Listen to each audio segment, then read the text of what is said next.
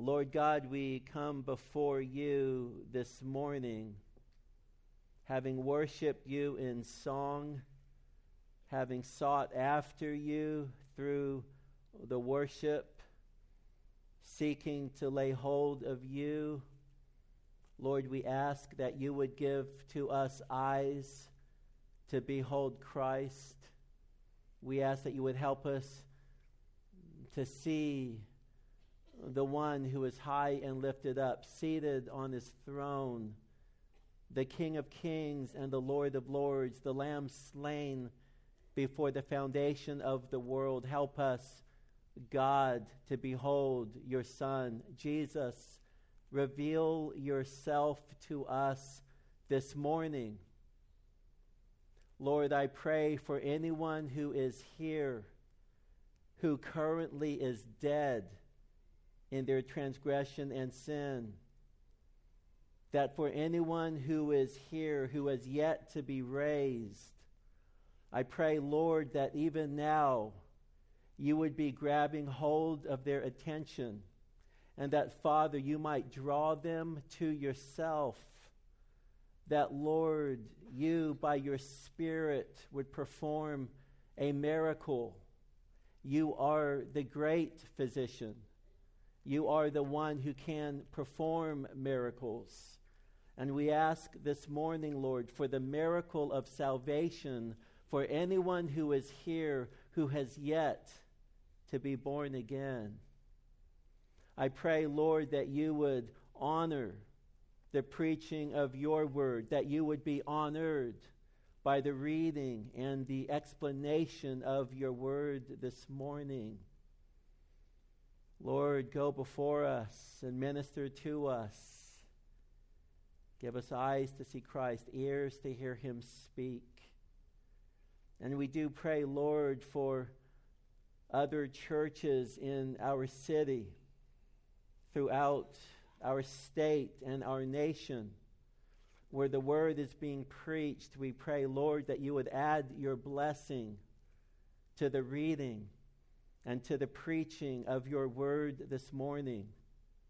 We pray for our nation, Lord, that you would so move in this nation, and in particular in the churches of this nation, to where, Lord, there would be a third great awakening. We ask for revival. We ask for power.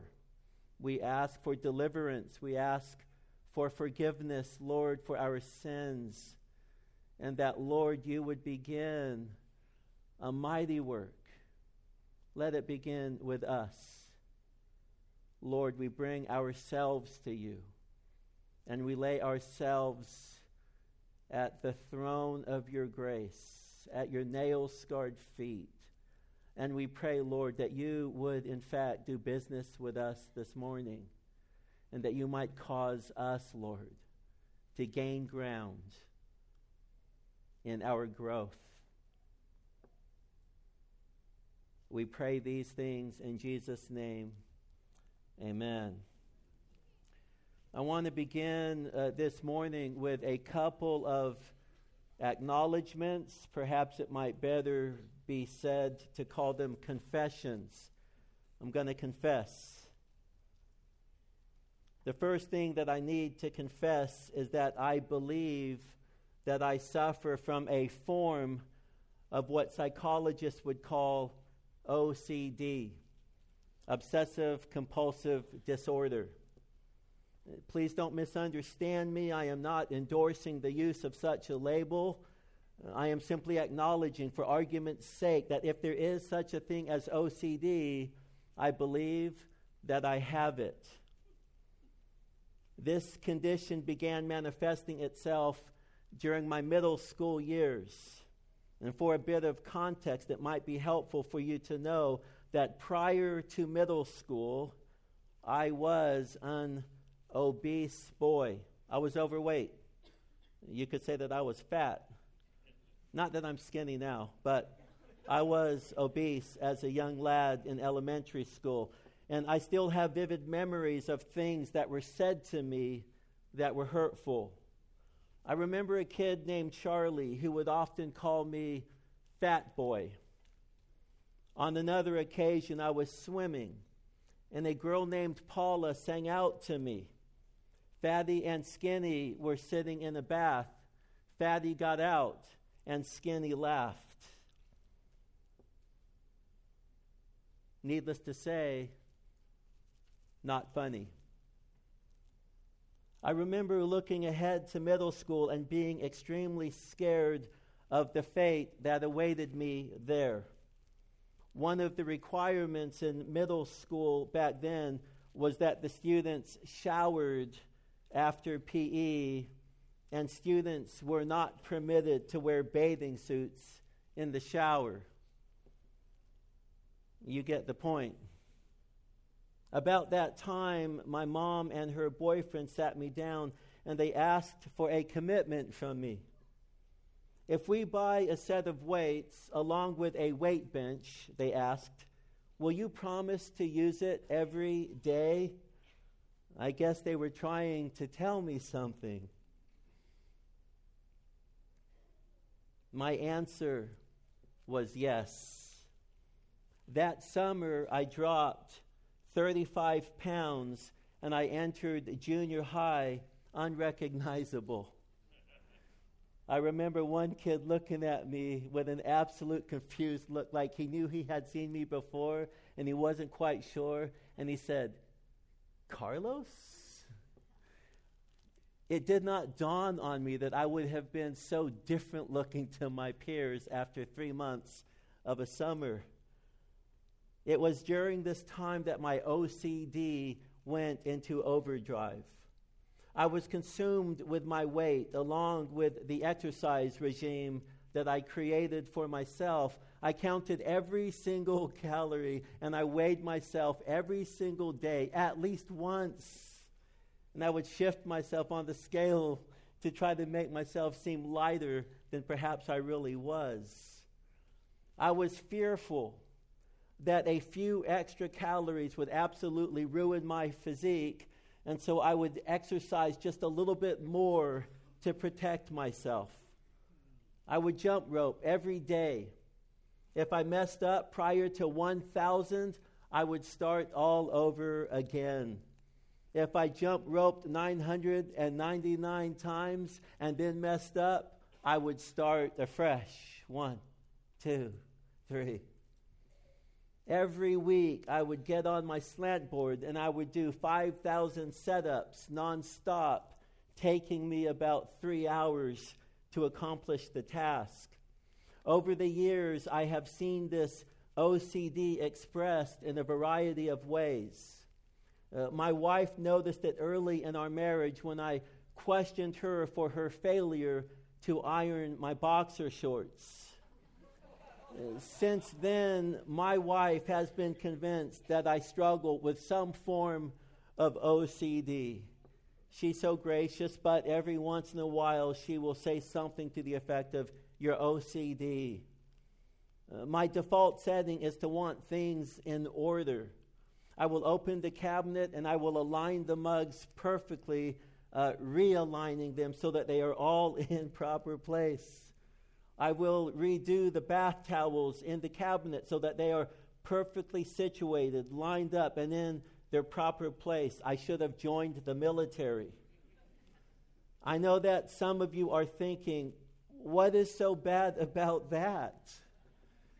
I like to keep myself in shape. I like for my possessions to be in their proper order. I think it is professional to have my boxer shorts neatly pressed. If that is what you are thinking, welcome to the OCD club. I suppose my OCD wouldn't be such a problem if I applied my condition to things of the Lord. In 25 years of being a believer, I have to admit that I have not always been obsessive compulsive about the Lord. In our passage this morning, we will learn that having OCD for Jesus is actually a good thing. I thought about entitling this sermon, "Being OCD for Jesus." But rest assured, that is not the title. But I am hoping that this introduction will make sense as we dive into the text. I want to ask you to turn in your Bibles to Colossians chapter 3. Colossians chapter 3, verse 1. And as you are turning in your Bible, let me provide a little bit of context. Paul's letter to the Colossians is similar to other letters in that Paul presents doctrine ahead of duty.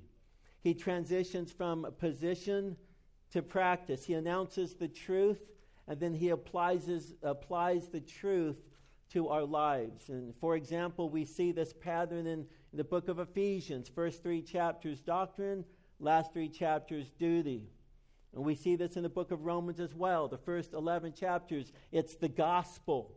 And the beginning in chapter 12 and verse 1, he says, therefore, by the mercy of God, to offer your body as a living sacrifice, holy and acceptable. We go from doctrine to duty, from position to practice, from the truths to how those truths get applied and worked out in our lives. And we see this pattern in Colossians as well. For all intents and purposes, the first 2 chapters address doctrine. And inside of the doctrine, he gives to us a high and exalted view of King Jesus. I encourage you to read about what Paul says concerning Christ and be blown away by the glory and the majesty and the greatness of Almighty God. He gives to us doctrine, but beginning in chapter 3, we see this transition. In chapter 3, he begins to focus on our practice, how we live our lives. He begins to shift away from the vertical, if you will, and towards the horizontal in our lives. Beginning in chapter 3, as Paul paints the picture of how we are to live, he addresses our relationship to Christ first. It's our relationship to Christ, and then our relationship to self. It's how we live our own lives. It's putting off and putting on. And then from there, he will advance to our relationships to believers within the church. From there to the family relationships, wives to husbands and children to parent. And then he will move towards the relationship between slave and masters, if you will, our working relationships. And then beyond that, our relationships with the unsaved. And so this is what he does throughout chapters 2 and chapter 3. And so with this big picture in mind, I would like for us to read Colossians chapter 3, beginning in verse 1. If then you have been raised up with Christ, keep seeking the things above, where Christ is, seated at the right hand of God. Set your mind on the things above, not on the things that are on the earth. For you have died, and your life is hidden with Christ in God. When Christ, who is our life, is revealed, then you also will be revealed with him in glory.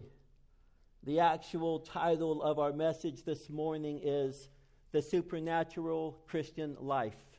The Supernatural Christian Life. 8 truths that we must embrace in order to experience the supernatural Christian life. I could easily have entitled this The Resurrected Life, The Abundant Life, The Victorious Life. You get the idea. But I want to say up front that in my preparation for this message, I originally intended to present 8 truths. I will, over the course of 2 sermons. This is the first of a 2-part sermon entitled The Supernatural Christian Life. We will have time today to cover the first 4 truths. Let's begin with truth number 1. We have been raised up with Christ. We have been raised up with Christ. You see that in verse 1a. If then you have been raised up with Christ. The word if in the Greek is known as a first-class condition. It is best understood as since. Since then you have been raised up. Paul is not saying that his readers might not be raised as much as he is affirming the fact that they have been raised. The larger context makes it clear that Paul affirms that his readers have been raised. Consider the larger context all the way back, beginning in chapter 1, verse 2. Paul calls them saints and faithful brethren in Christ. In verse 3, he affirms their faith in Christ Jesus, as well as their love for the saints. In verse 6, Paul declares to the Colossians that the gospel has come to you, he says, constantly bearing fruit and increasing. In verse 13, Paul tells them that God has rescued us from the domain of darkness, and he has transferred us to the kingdom of his beloved Son, in whom we have redemption, the forgiveness of sin. In verse 21 of chapter 1, he proclaims that although you were formerly alienated and hostile in your mind, engaged in evil deeds, yet he has now reconciled you in his fleshly body through death, in order to present you before him holy and blameless and beyond reproach. Then in chapter 2, verse 6, Paul affirms his readers to be believers when he says, therefore, as you have received Christ Jesus as Lord. He assumes that they have received by faith the Lord Jesus Christ into their lives. And so he says, so walk in him, having been firmly grounded, firmly rooted, grounded on the foundation of the gospel. In verse 10, he says that in him you have been made complete. Complete. Circumcised with a circumcision made without hands, having been buried with him in baptism, in which you were also raised up with him through faith in the working of God, who raised Jesus from the dead. In verse 13 of chapter 2, when you were dead in your transgression and the uncircumcision of your flesh, he, God, made you alive together with him, Christ, having forgiven us all of our transgressions. And so with the larger context, we are left with no doubt that Paul assumes his readers to be Christ followers. They are, in fact, as 3:1 declares, raised up with Christ. The word you have been raised up is sune gerthete. Sune gerthete. It is indicative, aorist, passive, second person, plural. And if that doesn't make sense, don't worry about it. It is a statement of fact. You have, in fact, been raised up. It's a done deal. It has already happened. The passive indicates that it is something that has happened to the Colossians. They did not raise themselves. Rather, God is the one who took action. God is the one who raised them up with Christ. And we should also note that Paul is not speaking to one person alone. He has every Colossian believer in mind when he says you all, if you want to add a southern sense to it, y'all have been raised up with Christ. Paul's declaration here underscores the fact that prior to being raised up, we were dead. We were dead.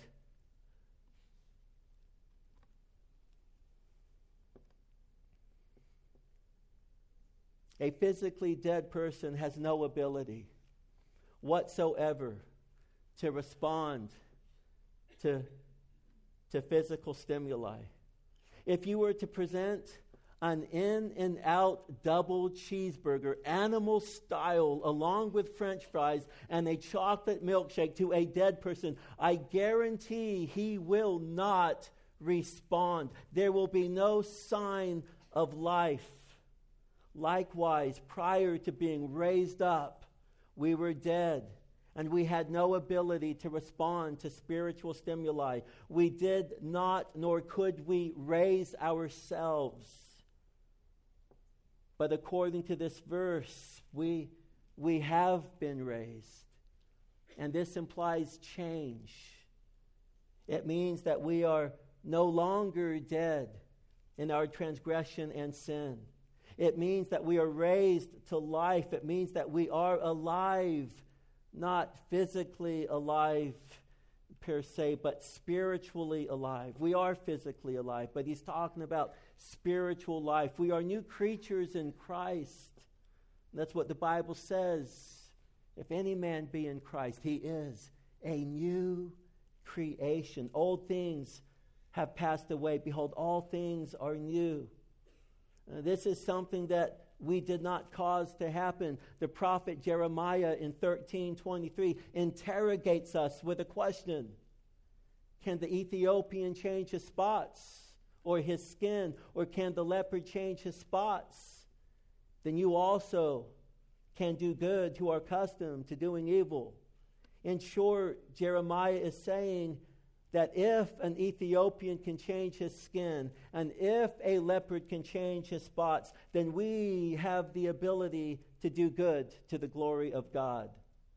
But the Ethiopian cannot change his skin. The leopard cannot change his spots. We know this to be true, and it follows that we cannot do good to the glory of God apart from his work in our lives. We are unable in and of ourselves to raise ourselves so that we might live to the glory of God. Being raised required nothing less than a supernatural work of God. And our Christian lives then is a supernatural life.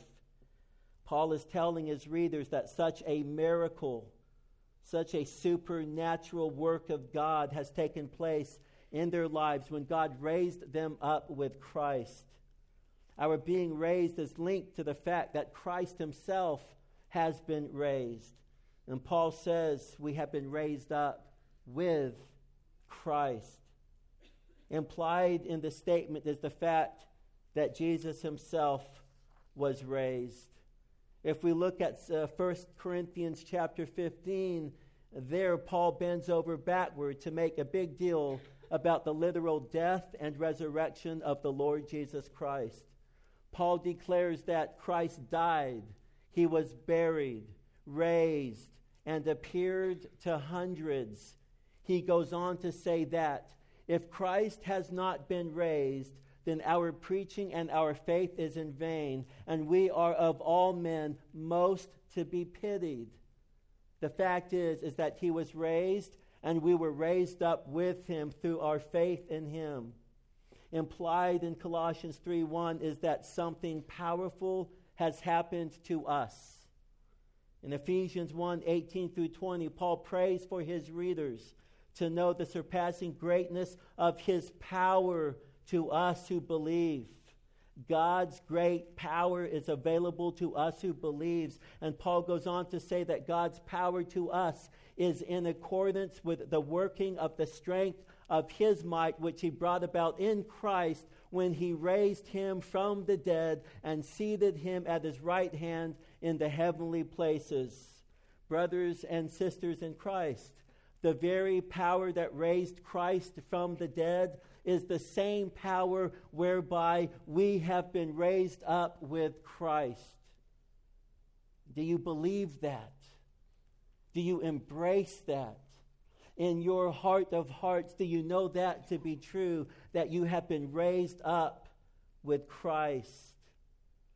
In Colossians 3:1, our being raised is clearly and directly linked to the historical and literal resurrection of Jesus Christ from the dead. And I ask you this morning, again, have you been raised up with Christ?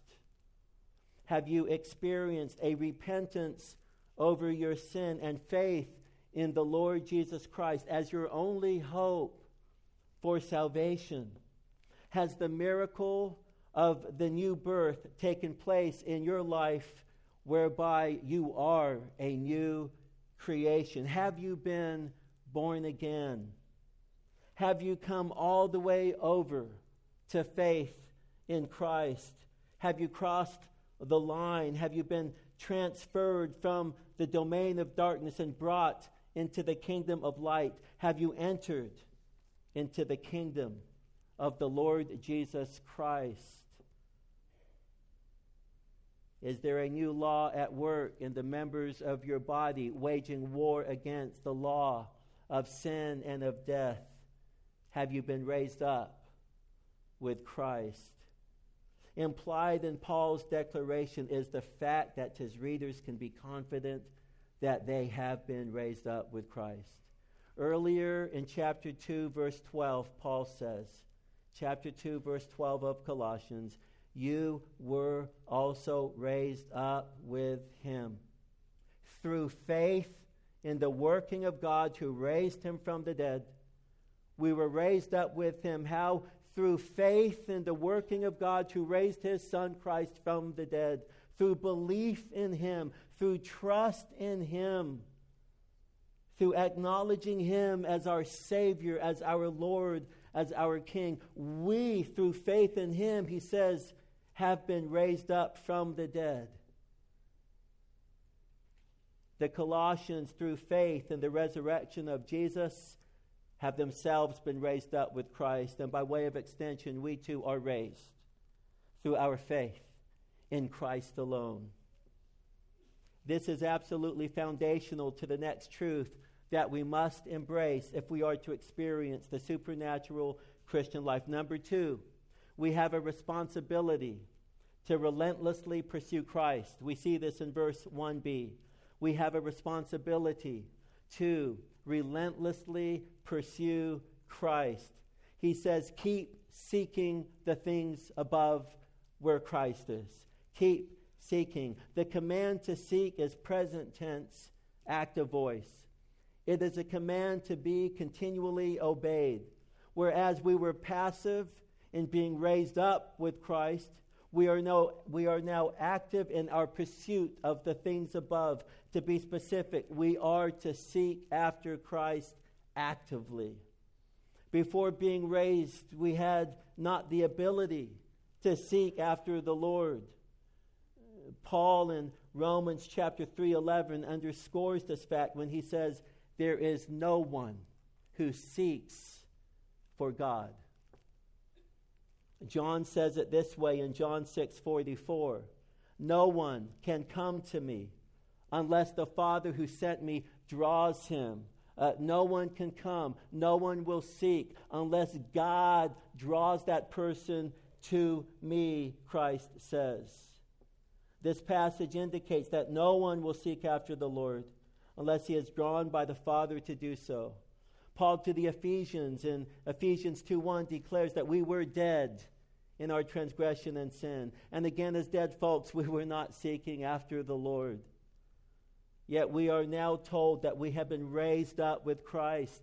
And this resurrection, if you will, this being raised up with Christ is the basis for our seeking after the Lord. The reason that we can actively seek after Christ is because God acted upon us and he raised us up with Christ, and we are now given command to seek after him. The writer of Hebrews declares in Hebrews 4:16 that we are to draw nearer to his throne of grace. We are to seek after him. We are to come to him and behold the beauty of the Lord and worship and adore and seek him. And we're to do this with confidence. You will recall Pastor Mike's message on January 21 in which we learned that Mary chose the one thing that was most important. She chose to sit at the feet of Jesus. She listened to him, and without doubt, she beheld his face. She stared at him. She looked at her King of Kings and Lord of Lords. In Psalm 27:4, the psalmist declares, one thing I have asked from the Lord, that I shall seek, that I may dwell in the house of the Lord all of the days of my life, to behold the beauty of the Lord and to meditate in his temple. Christ is to be the object of our affection. We are called to love the Lord our God, to love him with all of our heart, with all of our soul, all of our strength, and all of our mind. We are to love him.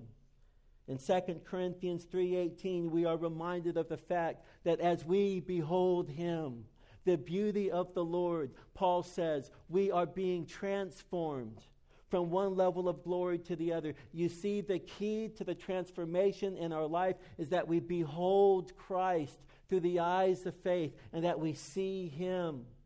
Paul knows that a focus on the resurrected Lord is foundational to supernatural Christian living.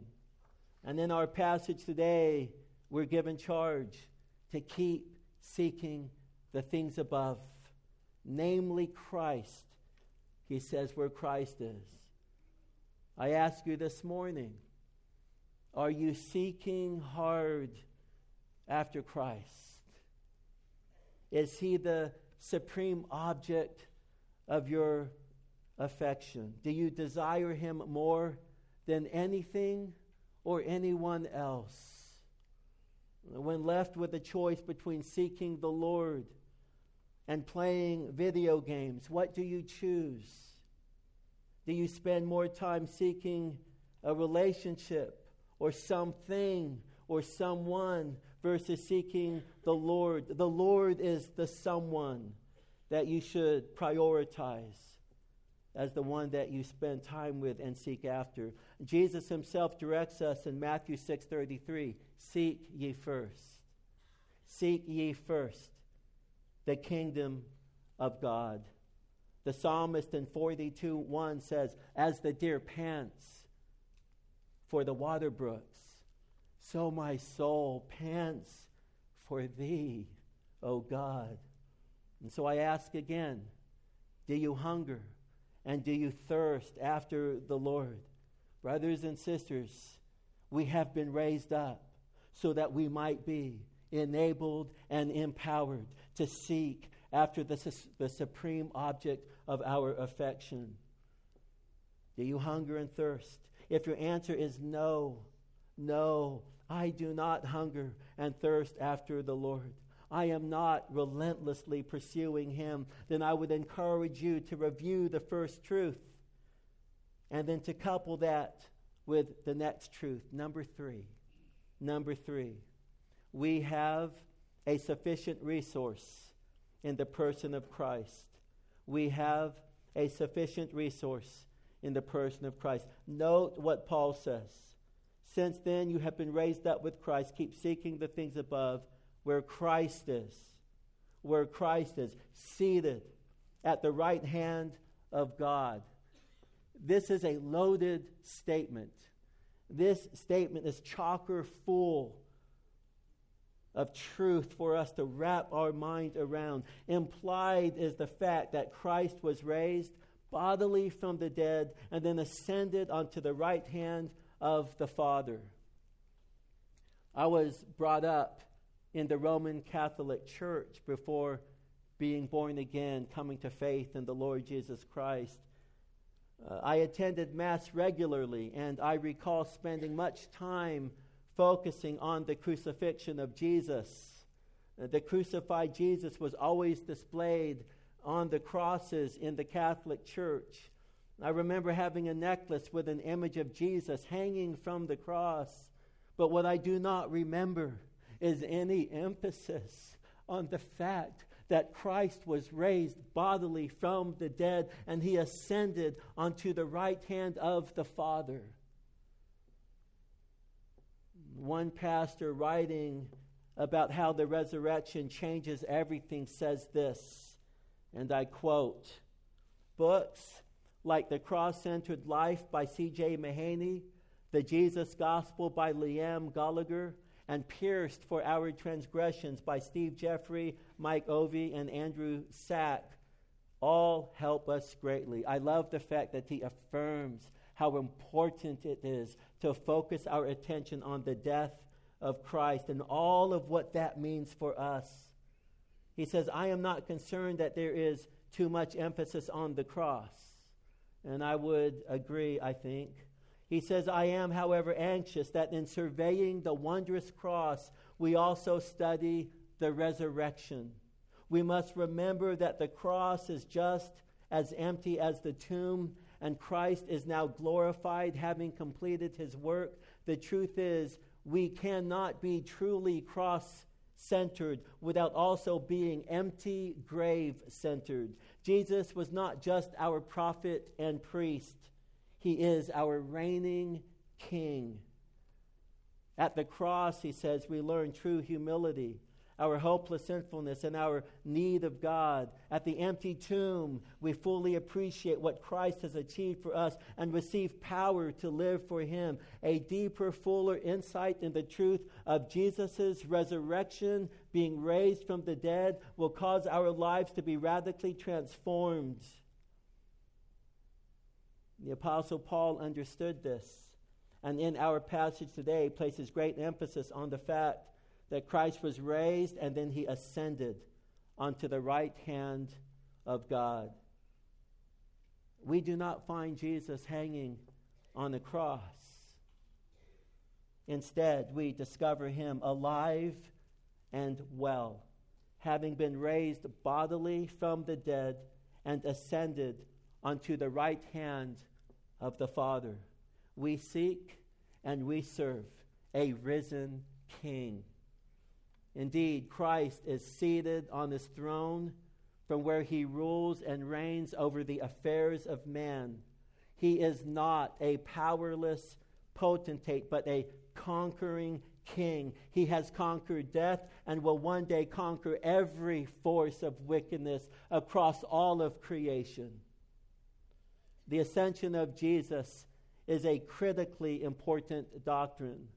John Piper provides us with 6 reasons why the ascension matters. 6 reasons why the ascension matters. You might want to write these down in your notes. Reason number 1 why the ascension matters. Jesus continues to work after the ascension. When He declared from the cross, "It is finished," He was referring to the atoning work necessary to secure redemption for our sin. The work of Jesus dying on the cross for our sins was completed, but He was buried, raised, beheld, and ascended. And from His throne on high, Jesus continues to work. He is at work right now as I speak. He is working. He is not sleeping. He is not slumbering. But brother and sister in Christ, He is at work, and we can take that to the bank. Luke in Acts chapter 1, verses 1 through 2, Luke says, the first account I composed, Theophilus, about all that Jesus began to do and teach. In his first account, in the gospel according to Luke, he focused his attention on all that Jesus began to do and teach until the day when He was taken up, after He had by the Holy Spirit given orders to the apostles whom He had chosen. The critical word "began" indicates that His ascension does not mark the cessation, but the continuation of His work.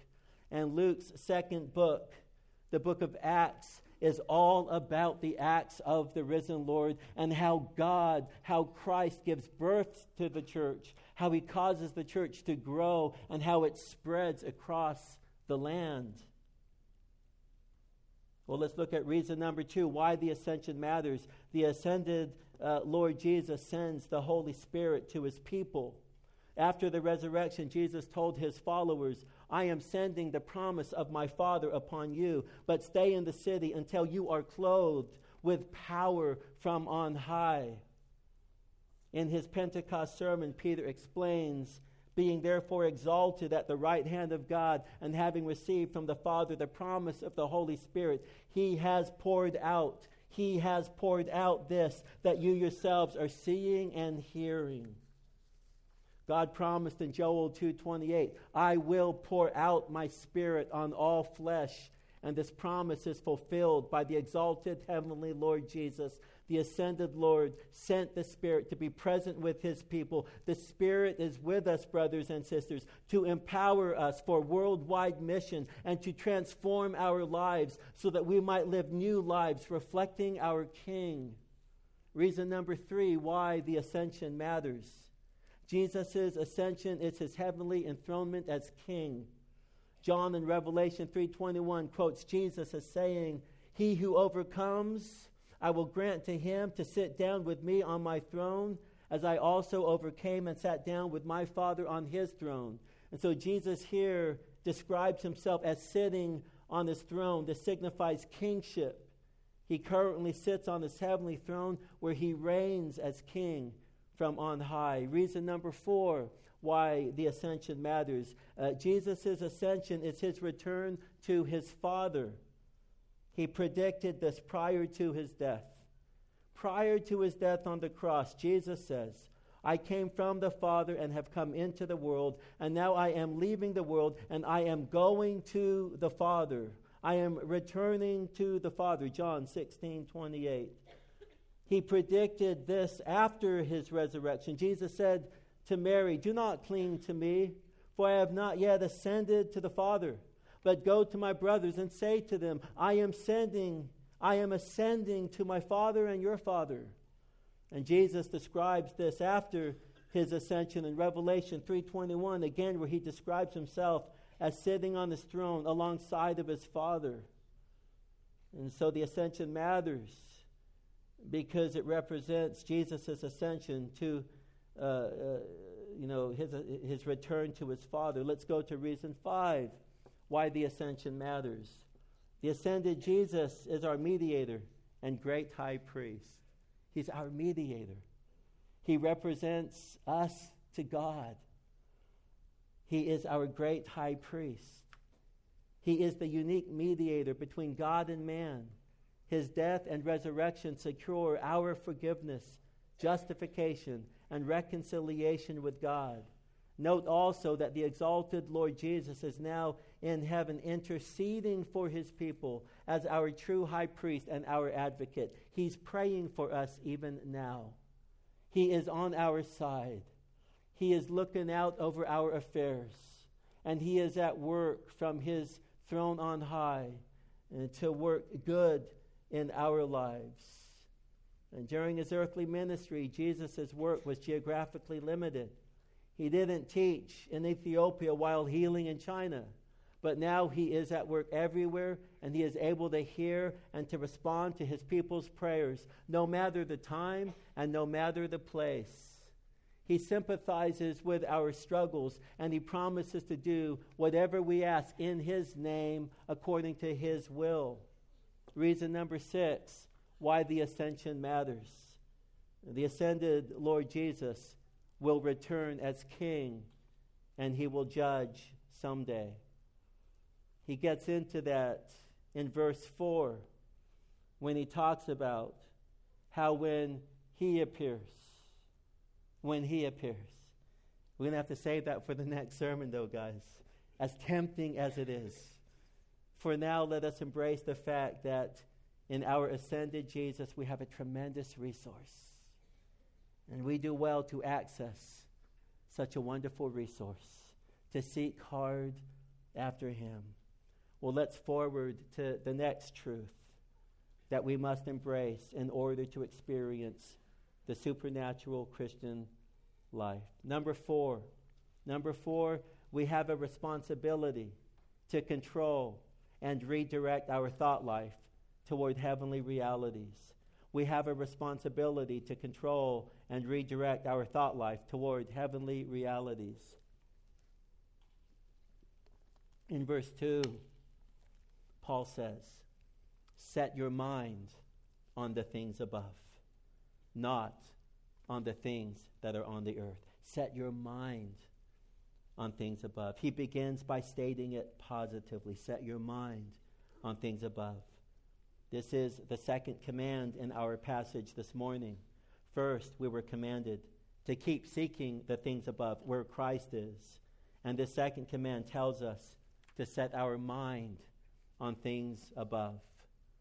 In a way, this is a further fleshing out of the first command. But it calls us to specifically engage our mind. We are commanded to think God's thoughts after him. But how do we do that? How do we set our mind on things above? What is the key for this? The answer to this question is in doing what we are doing right now. What we are doing right now is an attempt by God's grace, having been raised, to set our mind on things above.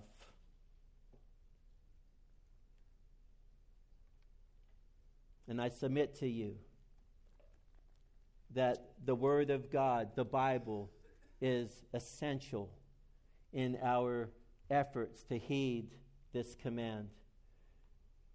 Near the end of this chapter, Paul in verse 16 says, "Let the word of Christ richly dwell within you, with all wisdom, teaching and admonishing one another with psalms and hymns and spiritual songs, singing with thankfulness in your heart to God." He emphasizes the importance of letting the word of Christ richly dwell within us. This is key to our setting our mind on things above.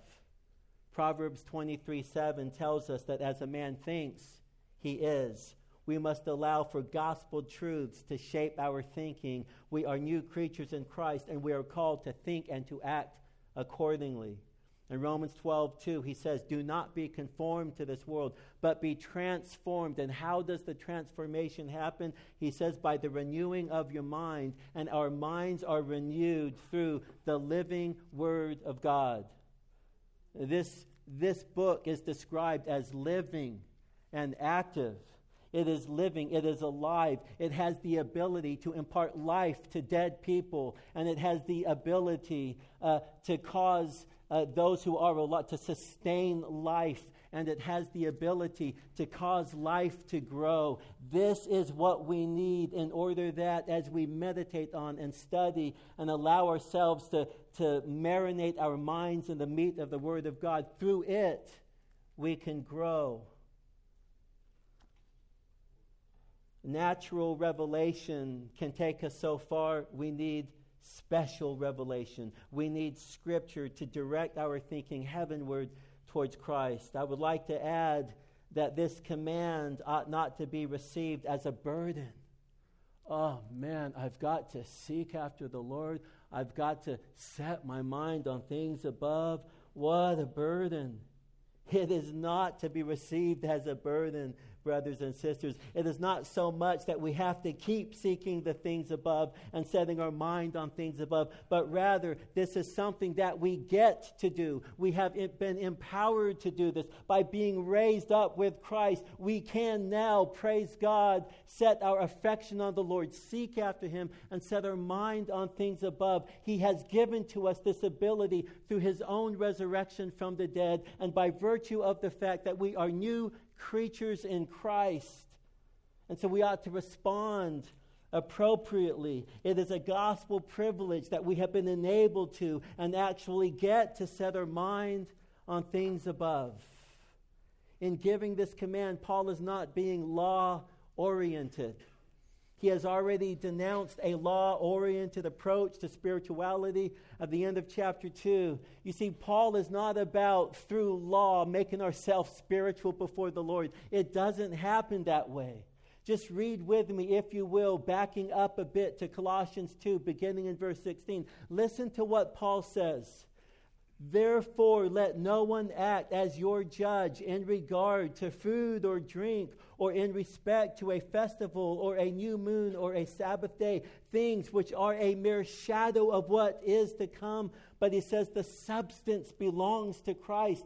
They were pointers to Christ. They were the shadow. But don't focus your attention on the shadow, but look to the one who is the reality, who is the substance of what the shadow points to. Look to Christ. This has been his burden the whole time. Look to Christ. He gives them a picture of an elevated Christ. And Paul, at the end of Colossians chapter 1, says, we proclaim Christ, admonishing every man and teaching every man with all wisdom, that we might present every man complete in Christ. We proclaim Christ. He says, to this end we labor, striving according to his power that mightily works within us. What does Paul do when it's time to counsel people? What does Paul do in order to help people to be what God wants them to be? He preaches Christ.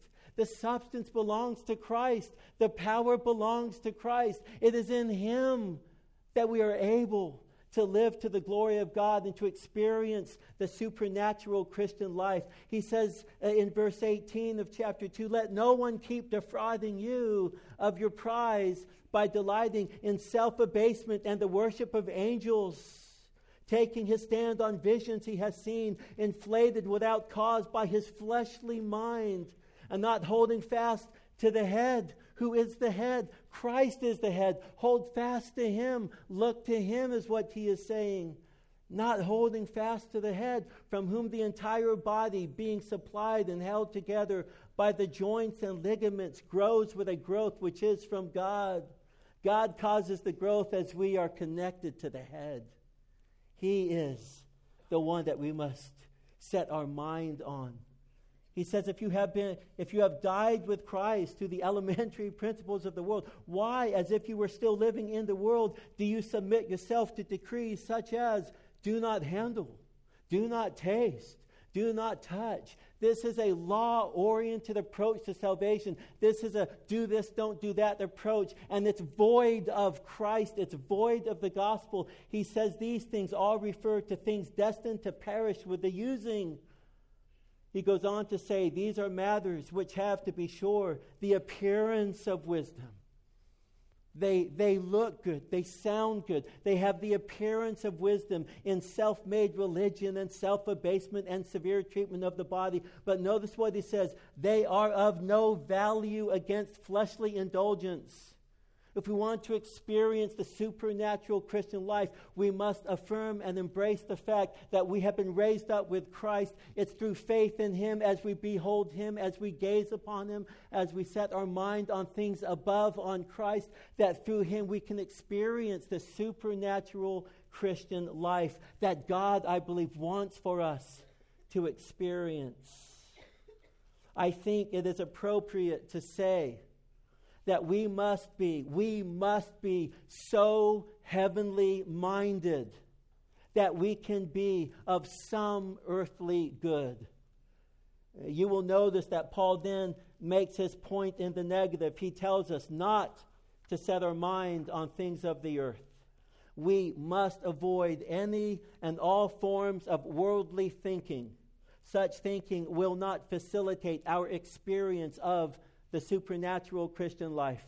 The world seeks after fame and fortune. The world seeks after personal pleasure. The worldly person focuses on personal pursuits. We are not to set our mind on the things of this world. The writer of Psalm 1 gives helpful perspective when he says, how blessed is the man who does not walk in the counsel of the wicked, nor stand in the path of the sinner, nor does he sit, he says, in the seat of the scoffer. The blessed man avoids worldly influence. He is careful about the company he keeps. The psalmist goes on to say in verse 2, but his delight is in the law of the Lord, God's word. And in his law he meditates day and night. And he will be like a tree firmly planted by streams of water, which yields its fruit in season, and its leaf does not wither. And in whatever he does, he prospers. How do we set our minds on things above? It's through the Word of God, meditating on the Word of God, allowing it to give shape to us. And so meditating on and memorizing God's Word is a critical component of the blessed life. It is essential if we are to set our mind on things above. The story goes, we're getting close to the end, so be patient. But the story goes about a talented singer. He was a Christian man, and the world offered tremendous opportunity for him. After an audition with a New York radio station, he was offered a lucrative contract. However, he was told that he would have to avoid religious themes and he would have to entertain in a secular manner. And so this Christian man felt torn. When he returned home, he found a poem that his burdened mother had left for him to read. And he read that poem. As he read that poem, he made the difficult decision to reject the contract offer and to commit his musical career to Christ. This talented singer put the poem to music, and the next day he sang it at his father's church. Within a short period of time, he was offered a position with a Chicago radio station where he could use the gospel songs that he loved. It was there that he met a young and fiery evangelist who asked him if he would be willing to sing at his crusades.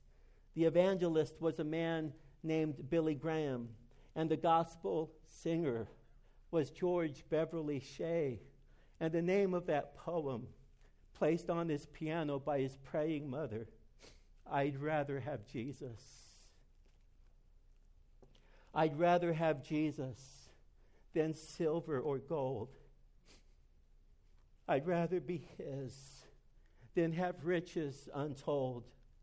I'd rather have Jesus than houses or land. I would rather be led by his nail-pierced hand than to be the king of a vast domain or to be held in sin's dread sway.